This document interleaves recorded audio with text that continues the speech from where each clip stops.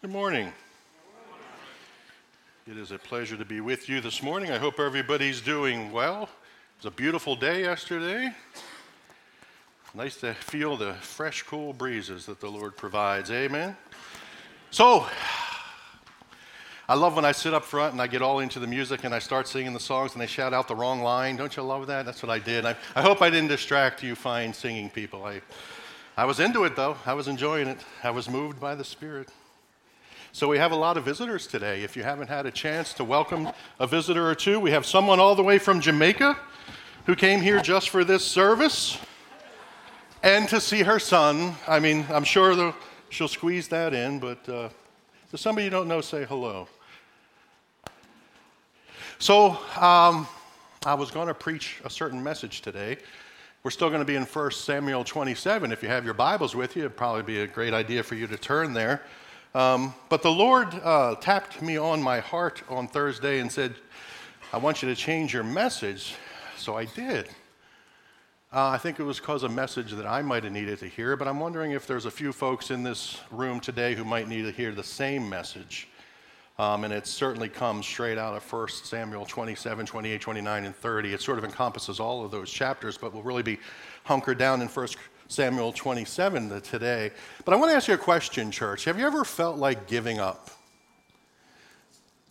Have you ever felt like giving up on a relationship, at a job, at a church, at part of an organization? Have you ever felt you were just so fed up, so tired, so not where you needed to be mentally or spiritually that you just wanted to walk away from something and say, I'm done with this?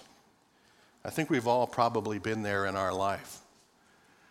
I hope, though, you are not at a place in your life where you're saying, I give up on God. I'm going to walk away from God. I hope you're not at a place in your life where you say, I'm giving up on God.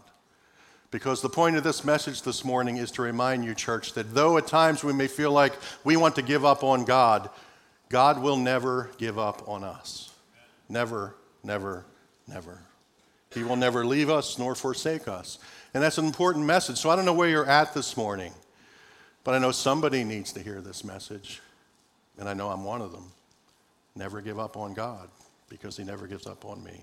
So I want you to turn your Bibles to 1 Samuel chapter 27, and I'll tell you why it's important that we study this morning in relation to the life of David.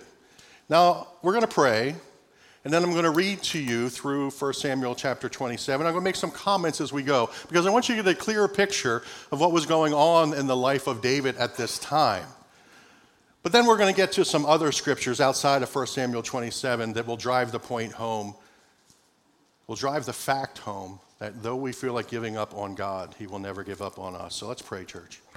Father, we thank you for your word. We thank you for your son. We thank you that we have access into the most holy of holies. We have access to your son, Jesus Christ. There's nothing more holy, nothing more righteous, nothing more lovely, nothing more beautiful than his presence. Father, may we never in our hearts want to give up on you. May we in our hearts never want to walk away from you. May we in our hearts long to grasp who we are in you and always want to cling to you. In the precious name of Jesus, amen. 1 Samuel chapter 27. Then David said to himself, now I will perish one day by the hand of Saul. There is nothing better for me than to escape into the land of the Philistines. So Saul then will despair for searching for me anymore in all the territory of Israel, and I will escape from his hand. You have to remember, church, that as we've told you time and time again, at this point in 1 Samuel, David has been on the run from Saul in the wilderness in the outskirts of Israel for over 15 years at this point. He's tired. He's fed up. He's weary. And he says, I'm just going to leave Israel, and I'm going to go into the land of the Philistines, and that way, finally, I will be out from under the spear of Saul. Finally, all of my anxiety will be lifted, and I'll be able to live a life free from Saul. I'm going to leave my people. I'm going to go. I'm going to give up on God and his promises because I'm tired.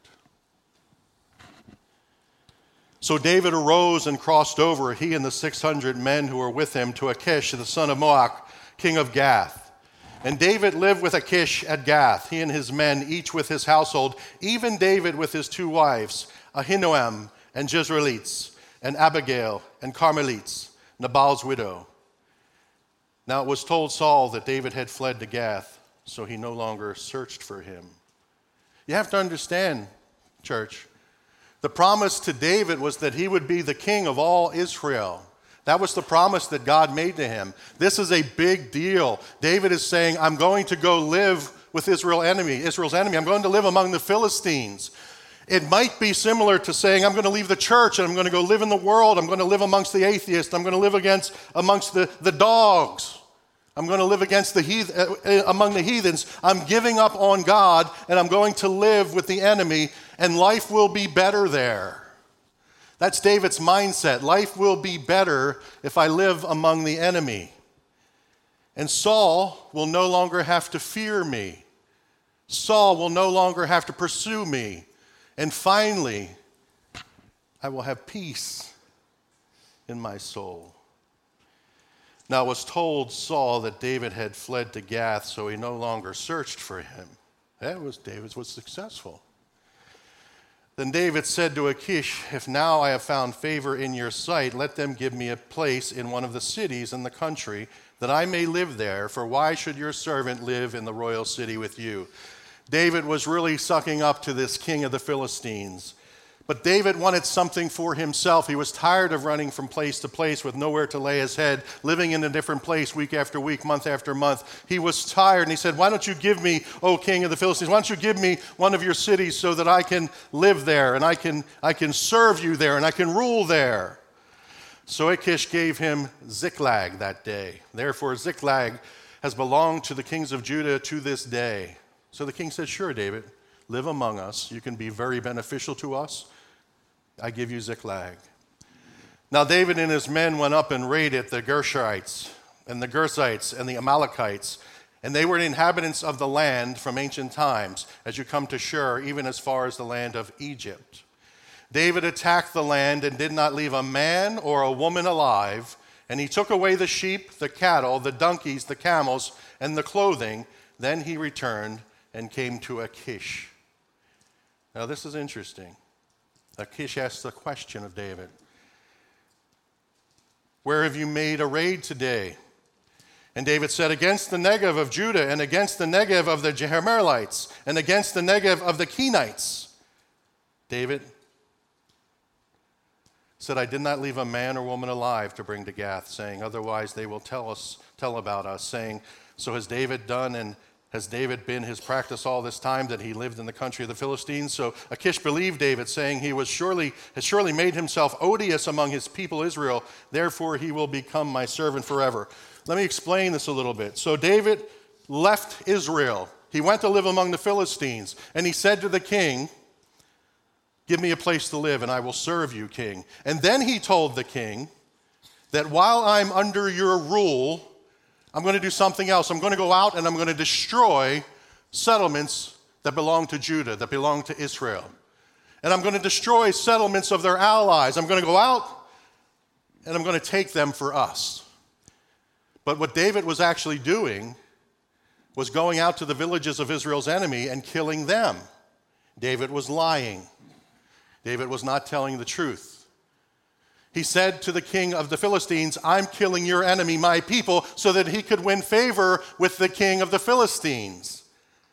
The Bible says something else, that David, when he went out to do this killing of these villages, killed every man, woman, and child. Why did he do that? The Bible tells us that he did that so no one was left to tell the king of the Philistines that David was lying.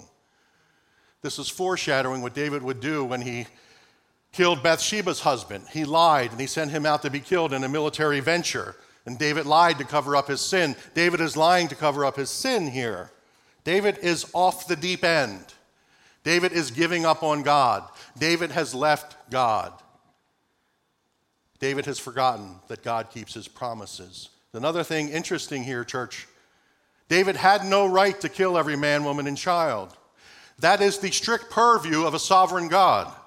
God can kill every man, woman, and child of a village. Well, that's not right, John. That's not a good thing. That's not a right thing. Was the flood righteous? Did God kill every man, woman, and child during the flood? Yes, every man, woman, and child. Because a sovereign God, when he sees the end from the beginning, can judge that the people are totally lost. And there's no good in them, and there will be no repentance in them. There will be no returning to him in them. So he can say, this is the end of your people's timeline on this earth. And he has the righteous sovereignty to do that because he can tell the end from the beginning. I know there's no goodness here. God said in Genesis chapter 6, he was fed up. There was no righteousness. They was so corrupt. David is not God. He is not sovereign. He had no right to take the life of every man, woman, and child except by the command of God. David did this to win the favor of the king of the Philistines. There's penalties for lying. And this is one of the reasons why David is not allowed to build the temple in Israel. His son Solomon would do that because David was a man of war, a man of bloodshed, a man of deceit. David had no right to act in the position of God, particularly to cover up his own sin.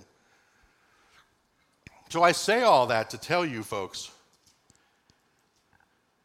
that David quit. He gave up. He walked away.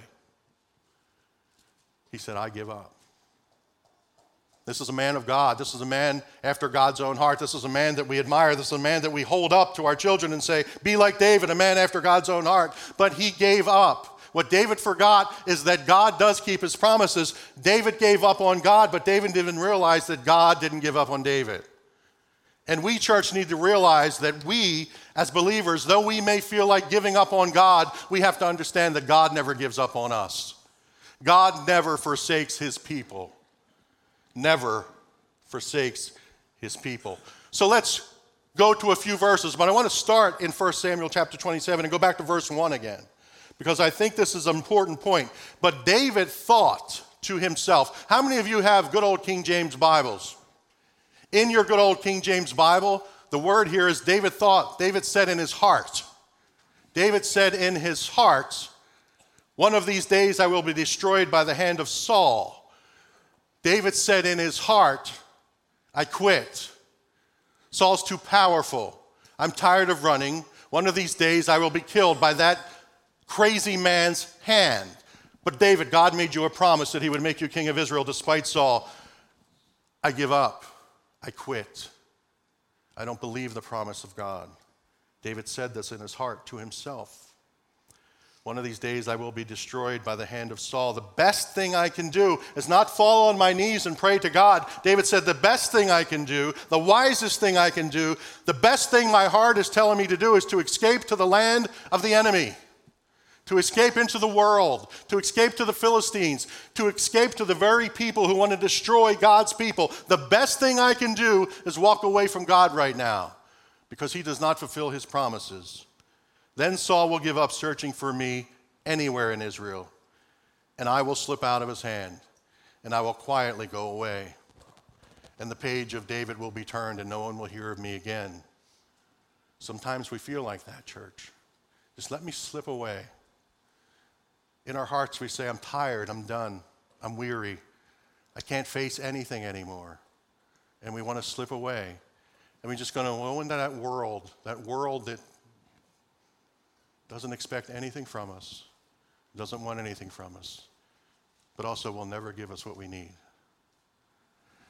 Don't leave God, because he will never leave us. So that's what the Lord told me to speak to you about today, about his never leaving you. Though we may abandon him, though we may quit him, he will not quit us. So I want you to look at these verses with me, church. And I want us to hear what God has to say. If you're in this position, if you feel like giving up for any reason, if you feel like quitting, don't quit on God. Deuteronomy 31 says this, the Lord is the one who goes ahead of you.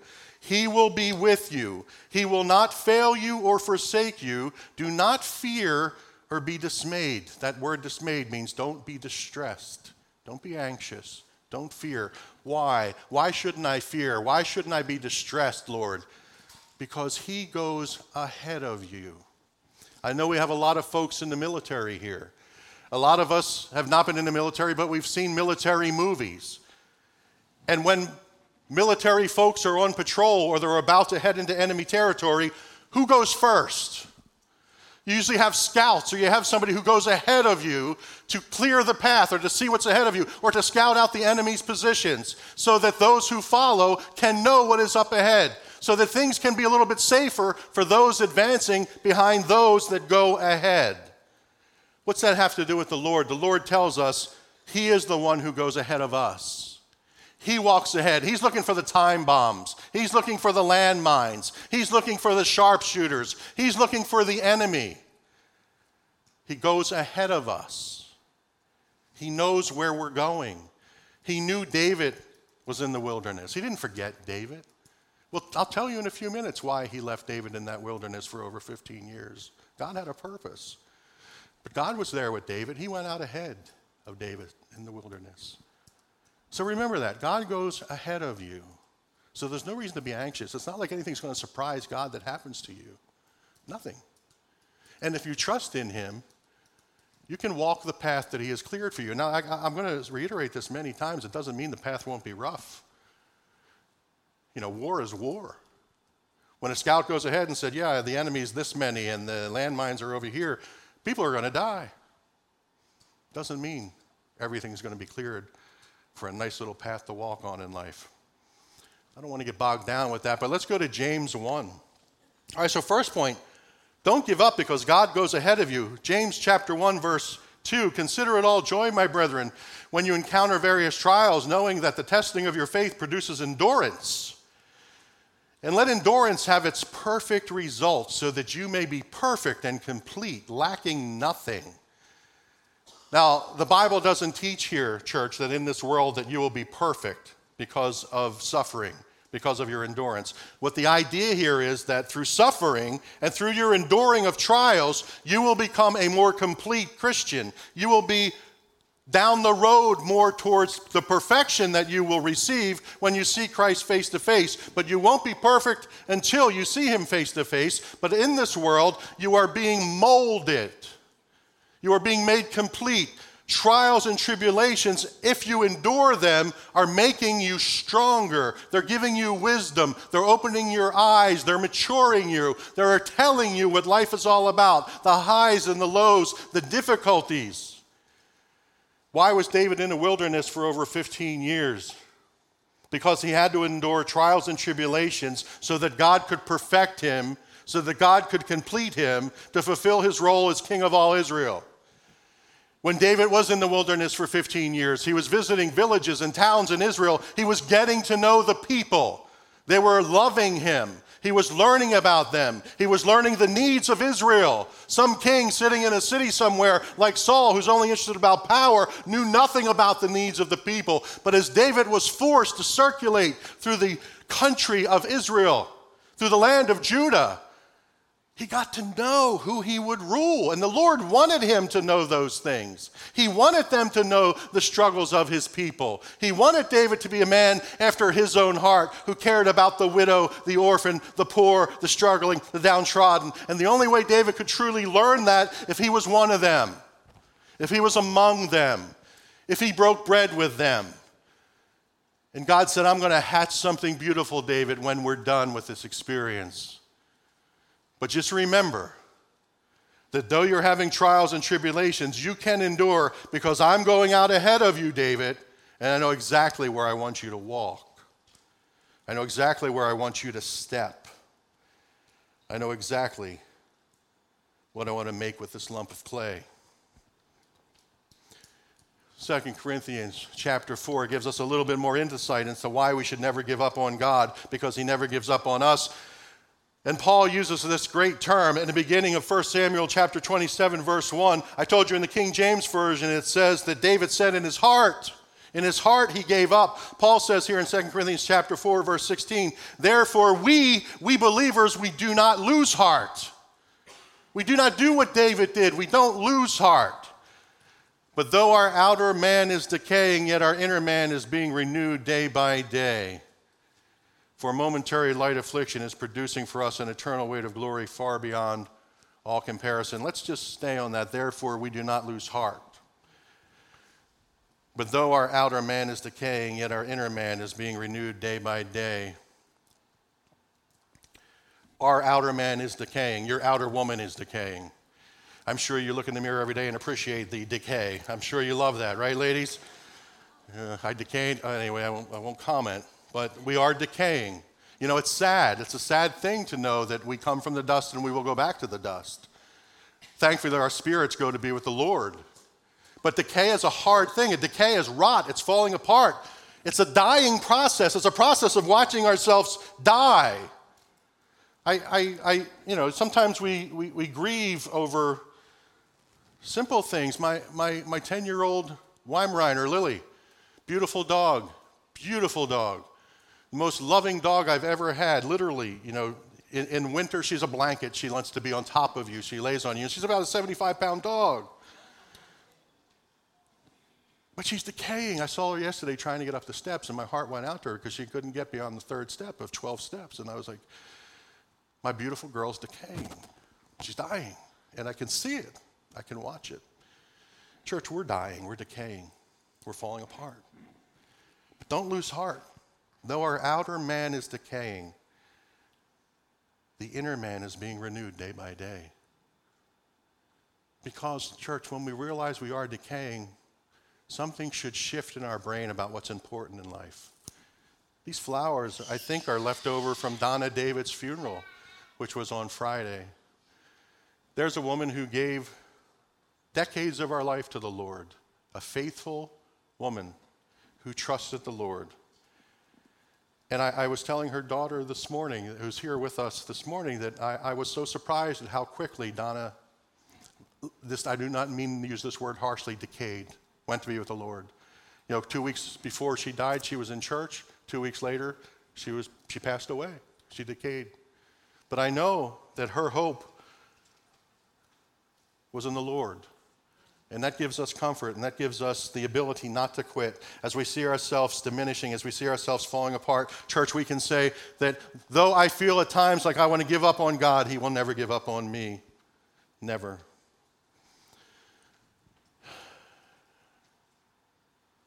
For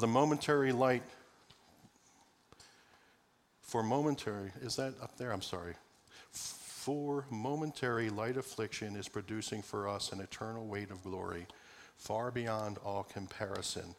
Why we look not at the things which are seen, but at the things which are not seen. For the things which are seen are temporal, but the things which are not seen are eternal. I love this, church. For the momentary light affliction is producing, listen to this, an eternal weight of glory.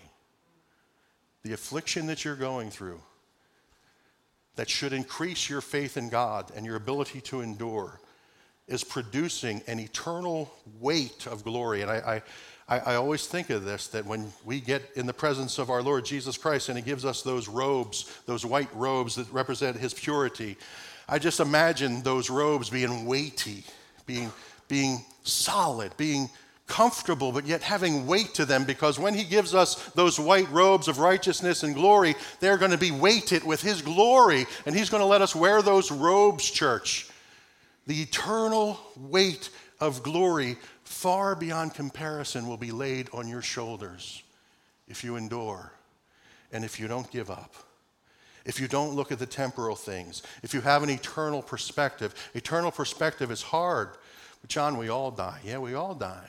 But in America, we have a perspective where it's all about the individual. I have to tell you, God has a different perspective sometimes. Sometimes it's about the corporate body. Sometimes it's about more than just us. Sometimes He uses us to make bigger things happen. Do you know that, church? Sometimes people die. Sometimes people are martyrs so that greater things can occur. I can think of Jesus Christ going to the cross, but who did so because of the joy set before Him. I go to the cross and I consider it shame, the shame of the cross, but yet for the joy and the greater good set before me, I will go to the cross for the greater good of you and me. Jesus would do that. When the Jewish people were persecuted and destroyed by Hitler, A lot of the Jewish people said, why has God abandoned us? Why has God forsaken us? Why has God completely turned his back on us? What did God do with the Holocaust, church? What came out of the Holocaust? Israel. Through the tragedy of decay and destruction and mass idiocy and murder, out of that dirt, out of that soil of filth and disgust, and the things that happened there were beyond human. Out of that soil birthed God's promise of bringing back the nation of Israel. You know, we don't like to be small players in a big world, but sometimes we are, and sometimes that's okay. Because God promised to bring Israel back in the land, first without a spirit, and then with a spirit. And we pray every day that God gives the Jews back the Spirit of Christ, that they accept him as their Messiah. But they first had to be gathered like a valley of dry bones. So think of the eternal perspective. What you're going through now may have eternal consequences if you are faithful, not only for this generation, for the next generation. You parents who have children, whatever you're going through now, if you hang in there and if you endure, may have consequences and eternal blessings for generations that come after you. I talked to a lady recently who said, you know, I'm trying to be faithful in a particular relationship. It's very hard for me to be faithful in that relationship, but I know that my children are watching me. And I know that what I do will impact what they do. And I know that they will act like me, so I'm acting like God so that they can take hold of something better than the world. That's powerful to say that I'm going to do something for the generations to come. All right. Galatians chapter 6, church. Do not be deceived. God is not mocked, for whatever a man sows, this he will also reap. For the one who sows to his own flesh will from the flesh reap corruption, but the one who sows to the Spirit will from the Spirit reap eternal life. Let us not lose heart in doing good, for in due time we will reap if we do not grow weary. In due time we will reap if we will not go weary. How many of you bang the microwave when your popcorn's not popped fast enough? Man, I look at my microwave, how much? 20 more seconds? How on earth can I wait that long? We are a fast generation. We want things like this. We're not used to waiting. But God is patient. God is slow. You know, church, David said, I quit. I don't want to follow God anymore. I don't want to wait for his promises. I'm done. I'm giving up on God. And you know, a year and a half later, Saul died. And the promises of God all unfolded. Just a year and a half later. After 15 long years in the wilderness, David gave up. And then a year and a half later, Saul dies and David becomes king of Israel. So close. So close. Don't give up. Because your timing is not God's timing. Sometimes God's not a microwave. And you just can't bang him and get things faster. Colossians chapter 3. Whatever you do, do your work heartily as for the Lord rather than for men, knowing that from the Lord you will receive the reward of the inheritance. It is the Lord Christ whom you serve. I won't spend a lot of time on this because we're running out of time, and I want to make sure I get to the next part here. But whenever we do, church, whatever relationship we're in, whatever struggles we have to realize that the Lord Christ is whom we serve. We have to realize that we will receive our reward, our inheritance, if not in this life, in the next. But we have to be faithful. We have to be true to him. Because at the end of the day, it is the Lord Christ whom you serve. And that word Lord means master. He is the master. He holds everything in his hand. Everything.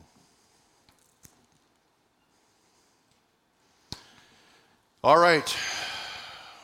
I am just a flicking fool here with my little flicker. But this is beautiful. Psalm 37. I don't want to rush. I'm going to slow. Hey, you're going to be a few minutes late. Tell your children, call your friends. Psalm 37, verse 23. The steps of a man are established by the Lord. The steps of a man are established by the Lord. And God delights in the man's way, or woman. The steps are established by the Lord, and God delights when we walk in those steps. when he, the man, falls, he will not be hurled headlong, because the Lord is the one who holds his hand. Tell me there's a more beautiful thought than that. So if I'm the man, and I'm on the path, and I'm following the footsteps that the Lord has ordained for me, and I'm about to fall headlong into something that I can't bear, or I can't take, or that's too great for me, who's holding my hand? The Lord. I look back, and the person keeping me from bursting my head on the ground is the Lord my God, the Lord Christ, whom I serve. But church, who's out ahead of me? Didn't we just read earlier that the Lord goes before me? Well, what's he doing behind me? He goes ahead of me. He's beside me. He's behind me. I can't forsake him. As much as I feel in my heart sometimes that I want to give up. And I'm going to make a corny reference right now. You ready? Why don't you all sit down for this one, all right? So after the first, thank you, that was quick. After the first service, I'm out there singing a song based on the first service that I didn't even realize I was singing this song. So forgive me, those of you who don't listen to non-Christian music, but there's this hip group out there, Simon and Garfunkel, something like that. So listen to the words of one of the songs. When you're weary, feeling small, when tears are in your eyes, I'll dry them all. I'm on your side. Oh, when times get tough and friends just can't be found, like a bridge over troubled water, I will lay me down.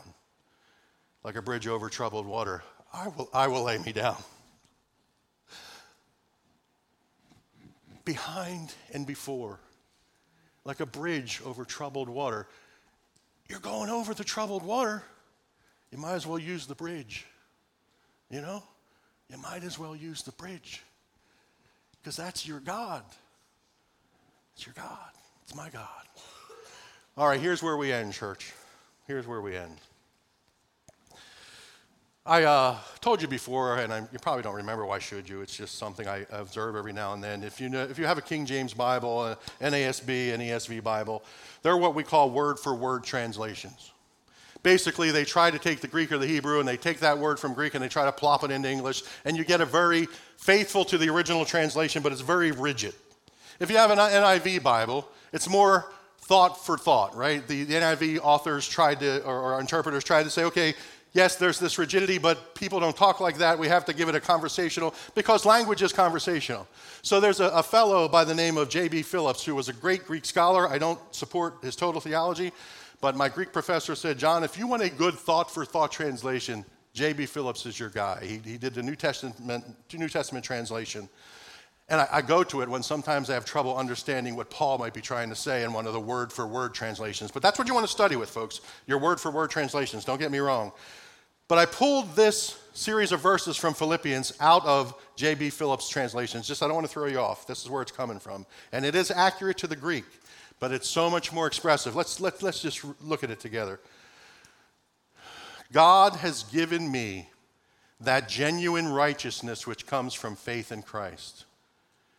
God has given me the genuine righteousness which comes from Christ.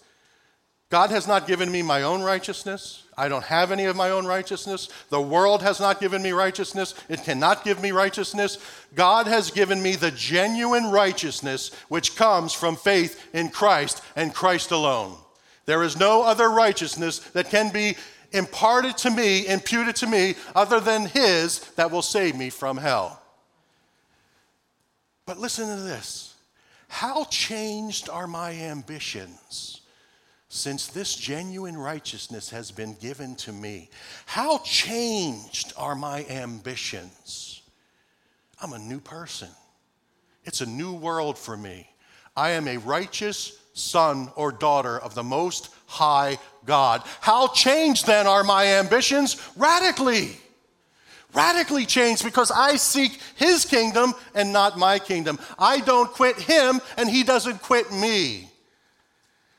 Now I long to know Christ and the power shown by his resurrection.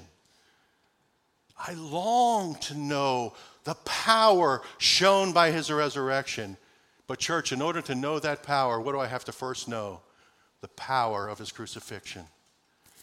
I don't get to the resurrection without the crucifixion, but I long to know the power of his superiority over sin, over death, over my doubt. Now I long to share in his sufferings, even to die as he died, so that I may perhaps attain as he did the resurrection from the dead. It gets better. Yet, my brothers, I do not consider myself to have arrived. None of us do. I do not consider myself to have arrived spiritually, nor do I consider myself already complete or perfect. I don't consider myself that. I consider myself a striver. But I keep going on, grasping ever more firmly that purpose for which Christ grasped me. I keep going on, grasping ever more firmly that purpose for which Christ grasped me. My brothers, I do not consider myself to have fully grasped it even now, but I do concentrate on this. I leave the past behind, and with hands outstretched to whatever lies ahead, I go straight for the goal. I go straight for the goal. Some of your versions say that I strain to achieve the goal. I strain to grasp, fulfilling what he has grasped me to do. I strain, I reach, I stretch my hands out. I stretch it out to whatever lies ahead. I go straight for the goal. Why? Why? Because my reward is the honor of being called by God in Christ. Why do I try to grasp what he has grasped me for? The only reward I need is the honor of being called by God in Christ. That's who you are, church. He grasped hold of you so that you could have the honor of being called by God in Christ, through Christ, and for Christ. And if you feel like giving up, if you feel like giving up on God, we have to remember that God will never give up on you or me. He will never forsake us or leave us alone. Don't give up. Continue to grasp, continue to reach, continue to strain for what you have been taken hold of to do, to love him and to trust him and to wait for his promises to be fulfilled in your life. Let's pray. Father, I thank you for your word. I thank you for your faithfulness to us. And I thank you that you are a bridge over troubled water. And Lord, as we walk through troubled waters, may we never doubt you. May we never leave you. May we never think that there is a better experience or world somewhere outside of you. You are ahead of us, and you hold our hand. You are our God, and it is an honor to be called your child. In Jesus' name I pray. Amen. So I leave you with this blessing, church. Never give up on God, because he will never give up on you. Go in peace and have a wonderful day, and love the Lord your God with all your heart, mind, and soul.